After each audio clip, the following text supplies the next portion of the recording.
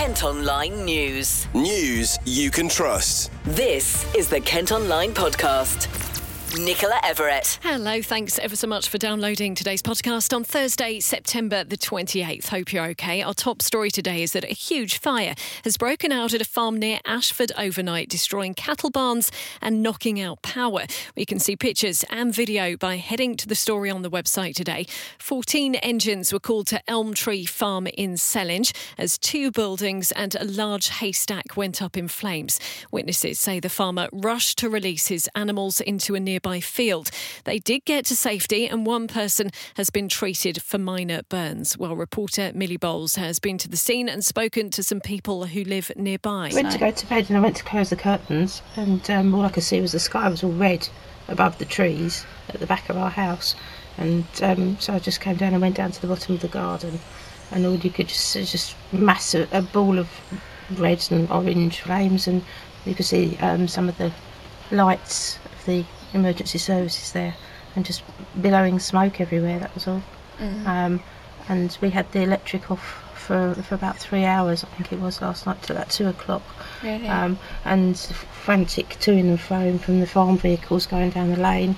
Obviously, I don't know if they were clearing stuff or what they were doing, but I feel really sorry for them. There were lots of fire tenders, and obviously they had to divert the traffic as well, because all of a sudden there were 2 huge lorries had come, and I thought, I wasn't sure that they would get through the end of the lane. It's very, very narrow.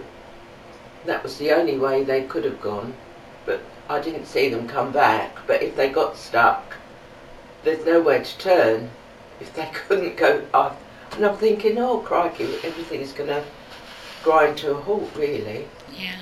So yes, once I'd heard from a friend that the tenders were going across the field. It made sense of how many came past.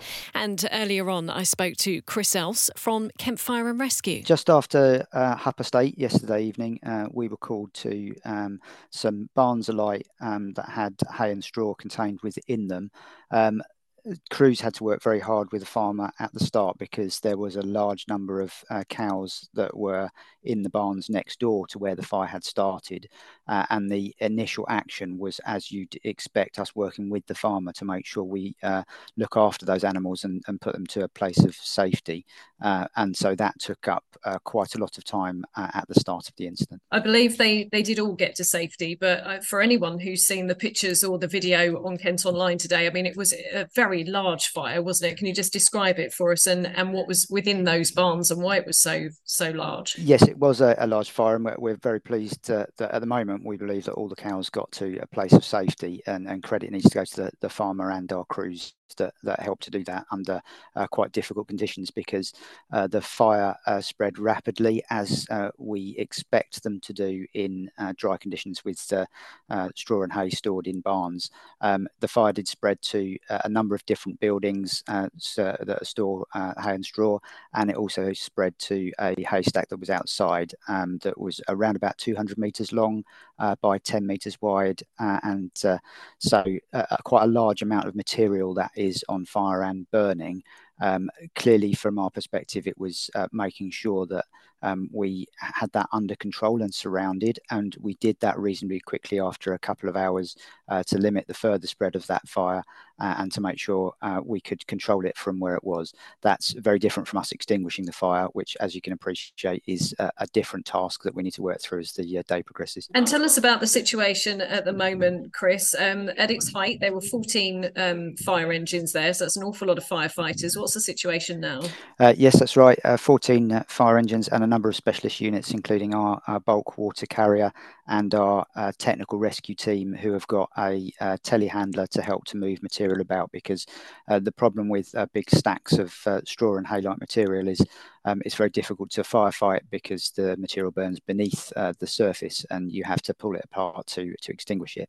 So the situation is as we have at the moment. As I say, we got the fire surrounded, which means we had it under control. It wasn't spreading anymore reasonably early on yesterday evening.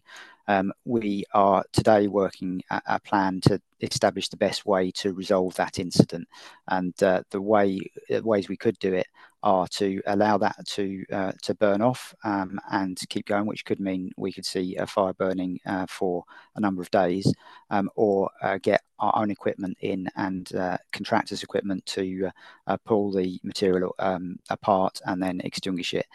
It will be quicker doing it by pulling the pile apart, but of course we need to take into account things like environmental damage and balance the environmental damage of smoke in the air against environmental damage of moving burnt material around, and that might enter the watercourse.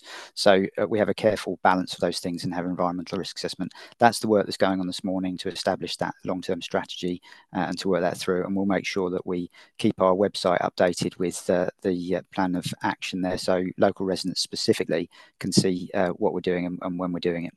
Yeah, because you have got some advice for them at the moment, haven't you? Yes, so we have had a advice to close windows and doors overnight, and we keep that advice in place. That just stops smoke from coming into your house for those people that might be in the area where you can smell and see the smoke. So that's your own safety, and we'll carry on giving that advice. What we're also doing this morning is making sure we have people at the scene, and we encourage residents, if they have any concerns at all, to feel free to ask firefighters for advice and guidance there. We will, for the houses that are very close to the scene, we will come around and have some discussions to see if anyone needs any more assistance from us or if they need any further advice. So please, we ask people to engage with us in that way, because that's the best way we can get the safety information to them. Do head back to Kent Online for updates on this story. Kent Online News. Some crime news for you now, and a man's been charged by officers investigating the death of a woman who's thought to have died while trying to cross the channel. The body of the 24-year-old from Eritrea was found on a beach in France earlier this week. A 21-year-old Sudanese national was arrested in Dover and will appear in court later, accused of facilitating illegal immigration. A pub chef who stabbed a woman on a night out in Canterbury has avoided being sent to prison. James Nangle turned himself into police after his mum recognised him from a CCTV appeal and contacted officers.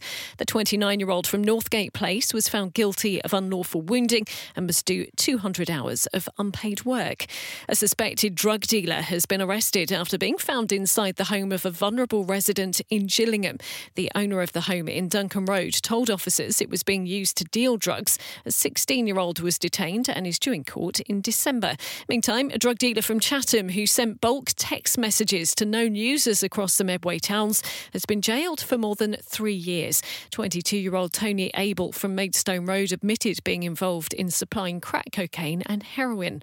And a man has been threatened and had his watch stolen by 3 men in an alleyway in Sevenoaks. It happened between Main Road and Farningham Road Station in South Darenth in broad daylight earlier this month. One of the suspects threatened to spray the victim with an unknown substance. Kent Online reports. We've got some education news for you now, and a protest has been held outside County Hall in Maidstone as parents call for a reform of special needs education.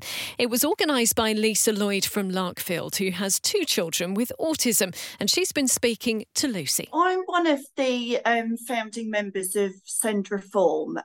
We are basically a group of mums that came together. We've all got autistic children, and we realised that there is a huge issue with the education system and our children. There are thousands of children without a school place, thousands that are pushed into mainstream when they should be in a SEND setting, and not enough teachers qualified to look after our children with disabilities. So we decided to come together. We've had a protest in London recently that was really successful. It was discussed in Parliament. We've had a petition with over 80,000 signatures. So there is a real need for a reform of the education system out there. But the real thing is that we want to work with the government. We don't want to be against them, but we want to work with them, and we want them to start listening to us parents more as to what the problems are. Yeah, I suppose it's you guys who are sort of experiencing all of this, and how does it feel for you as a parent to be maybe overlooked for a while? It's absolutely heartbreaking. We really do feel like our children are not given the same rights as other children in mainstream schools. If we were to turn this around and say that there weren't enough mainstream schools for mainstream children, there would be an absolute uproar. And unfortunately, because our children are disabled, it just doesn't seem to be cared about as much. And that is absolutely not okay. Our children have the potential to do so well with the right support in place. But if they don't have that support, it has a real knock-on effect. You've got more school avoiders, more parents being forced to homeschool, so they're having to leave their jobs, more mental health problems. You know, the knock-on effect is endless, and the government and the councils need to see this, that they need to see the bigger picture of what's happening here. You feel like the movement's kind of picking up momentum now. You had that protest in London. I understand there's some more planned for across the country. Do you think this is a bit of a turning point? I do feel like it's definitely picking up, and I think we're getting more people joining us, to be honest, that don't even have SEND children, because the thing is, what's happening is you're getting our children forced into mainstream schools. So it's actually affecting the mainstream schools. We're hearing from a lot of parents that have pulled their children out. The teachers are overworked, as usual, understaffed, and they can't cope with the amount of SEND children that are in the class. You know, you've got a mainstream class of around 32 children, and in some cases, 10 of those children have special educational needs. So the teachers are being forced to do more care work than teaching. And this just shouldn't be happening. There needs to be provisions in place for our children so that they can learn in the environment that's correct for them, but also the mainstream children can learn without being disrupted. Yeah, and I know last month there was approval for 2 new SEN schools in Kent. So there's going to be one in Whitstable, one in Swanley. Is that a bit of a step forward? I mean, obviously, we always welcome any new SEND schools, but, you know, we sort of believe it when we see it. This has been offered before at the last elections. I think there was over 20 that they said that they were opening, and I believe that one opened. So, you know, at the moment, it feels like a lot of promises, but not actually seeing it happening. I mean, it's a good start, but it's nowhere near enough. Well, a national petition's been signed by more than 80,000 people, and the issue is due to be discussed in Parliament in January. Meantime, plans to build a special educational needs school on a playing field in Whitstable have divided opinion. Kent County Council have chosen the Church Street site for the new 120 pupil facility. But while it's agreed there needs to be more provision for SEN in Kent, residents say the development would be unfair to those who use the green space. And finally, a Kent secondary school's been closed after structural issues were found in the main building. Pupils at Mepham School on Ruton Road were sent home yesterday with all learning moving online. Bosses say safety remains their greatest priority and are working closely with the Department for Education to resolve the issue. Kent Online reports. A mum and daughter in Maidstone say they've been forced to sleep outside after a strong smell of sewage filled their home. Linda Porter lives in Betherston Court and has been left feeling ill since the problem began last Friday. She recorded a selfie video and showed us around. My Golden Homes property. It's not livable. We're having to sleep outside, sit outside, eat outside. The reason why we're staying outside is we've been advised to by our GP because there is sewage underneath the floor of our property, something to do with drainage, which Golding Homes have been taking their time to deal with. You can see that video by heading to the website. Well, both Linda and her daughter suffer from medical conditions, which we're told makes it dangerous for them to stay inside. Well, we've had this statement from the Director of Customer Experience at Golding Homes. We're sorry for the distress caused to Ms Porter and her family. Their welfare is important to us, and we're looking into the cause of the smell and to sort it out. out. In the meantime, we'll continue to support the family, working with Ms Porter to resolve the matter, including offering alternative temporary accommodation should this be required. Our specialist contractor responded to an emergency call-out at the weekend to look into reports of a bad smell. Initial checks of the drains showed no obvious issue. We're looking further into possible causes, and we've arranged to send cameras down the drains this week. We'll keep working with the family until the issue is fully resolved. This is one of our most read stories on the website today. An historic venue in Canterbury has axed hosting weddings after it ran up huge financial losses. Bookings are no longer being taken for the council-run Tower House after it was revealed it had cost taxpayers more than £400,000 in the last 4 years. Local bosses have pulled the plug on the venue to prevent further losses, but existing bookings can still go ahead.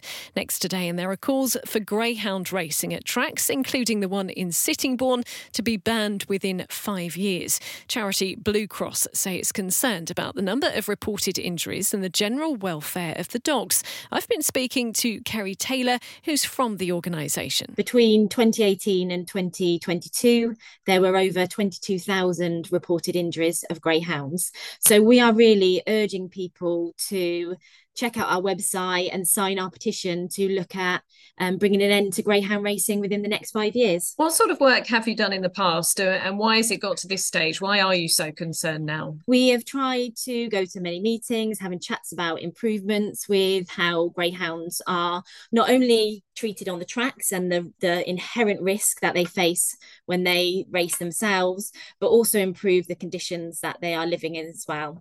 I mean, many greyhounds will be in kennels.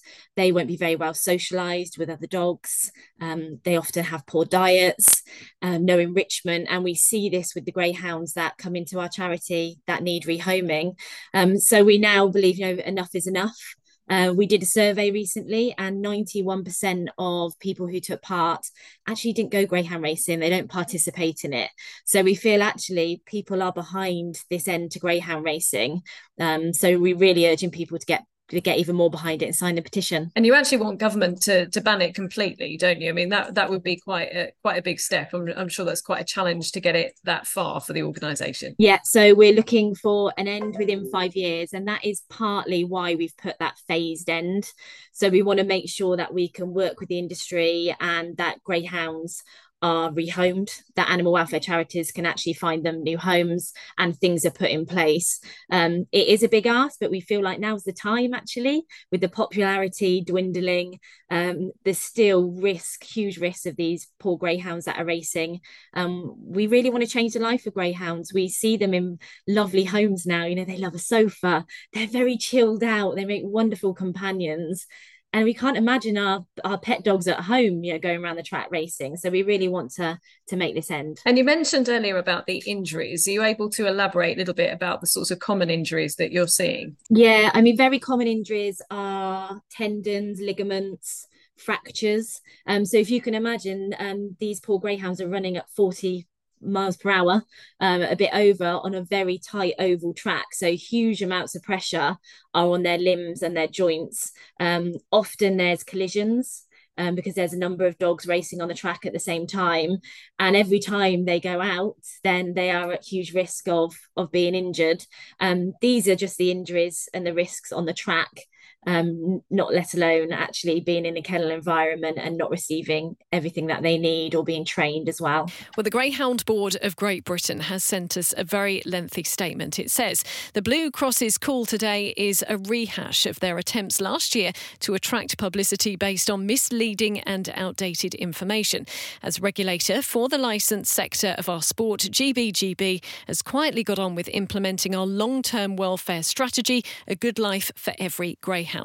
This is an evidence-based and peer-reviewed strategy setting out how we are enhancing welfare standards across the sport and ensuring every registered greyhound receives the very best care and protection throughout their lives, protection that far exceeds that afforded to domestic dogs. It goes on to say, welfare is absolutely paramount within licensed greyhound racing, and the care and well-being of greyhounds is prioritised above all else. Our annual data demonstrates the constant improvements in welfare which are being achieved, and our approach has been endorsed by DEFRA. Kent Online News. Now, plans have been submitted to build a new business park on farmland on Sheppey. The proposal would see 24 commercial units as well as a retail outlet built off the A249 near Neates Court in Rushendon. Developers say it would create more than 400 jobs. Elsewhere, we're being given more time to say what we think about plans for a new football stadium in Northfleet. Proposals for a new 8,000-seater ground for Ebbsfleet United are part of a new shopping and leisure development. You've got until October the 4th to comment. And new plans to turn a former hospital in Hythe into flats overlooking the sea have been branded monstrous and brutalist. Developers want to overhaul St Saviour's on Seabrook Road with a brown 5-storey block. The plans are still under consideration, but residents say the project will destroy privacy and ruin the area's views. Finally today, a former wasteland has been turned into a home for a cycling cafe made with reclaimed shipping containers. The hub in Wye has taken 2 years to complete. It's currently open Friday to Sunday, but there are plans to serve customers midweek too. Alice Hall has been telling reporter Leanne Castle more about it. This was a project that 3 gentlemen, Keith, Jez and Matt, came up with. We're all cycling fanatics, so the love of cycling just comes naturally. And the idea of having somewhere in the village with space for cyclists to come down and cycling clubs, but also that served really good coffee. And the guys had the idea of using this is land as part of the industrial. It's actually the old bus depot. I think it was Pointers coaches. That Jez and Angela, who are Jez being one of the owners of this site and the industrial estate, we used this piece of land as a base for our shipping containers. And actually, I think what everybody needs to realise is that these 3 guys have done a miraculous job. They have done everything themselves. They have stripped, cut through steel. They have painted, glued, sanded, you name it. We've got Jez up on the roof now, varnishing a roof. They have done everything themselves, whilst the 3 of them running the industrial site, Matt running his business and Keith running his architect's business. So yes, weeks have slipped away, but actually when you come down and look at it, you have to realise it's all their hard graft. So you opened on Saturday. Talk to me a little bit about opening day and how it went. So yeah, we had actually on the Friday we invited friends and family to come down and try the coffee, and actually already then word was spreading. One wife at the tennis club mentions it, and we had an awful lot of people down on that Friday. So then we decided that Saturday was a beautiful weekend weather-wise, and we were inundated, and it was cyclists, walkers, people who've been popping down a lot, trying to say, are you open? They came back. People in the village popped down. Local business owners of various businesses in the village came down, and it was a roaring success. We were very, very pleased. And what kind of reaction have you had from people? Overwhelmingly positive. I think everybody, when new things come to a small village, of course it's going to be exciting and everybody, but we have a real feeling that everybody's supporting us. I think they like the change of scenery. I think what we have on our side down here is that we have an awful lot of outdoor space. So even in the winter, the cyclists can come down, line up their bikes. There's free room to wheel your bike in. Mums have said it's great just to be able to bring prams down easily. So having spaces on our side is proving very popular. Well, that's all from us for today. Thanks ever so much for listening. Don't forget you can follow us on Facebook, Twitter, Instagram, TikTok and Threads. Plus you can get details on the top stories direct to your email each morning via the briefing. To sign up to that, just head to kentonline.co.uk. And whilst you're on the site today, you can check out our latest Eat My Words food review. News you can trust. This is the Kent Online Podcast.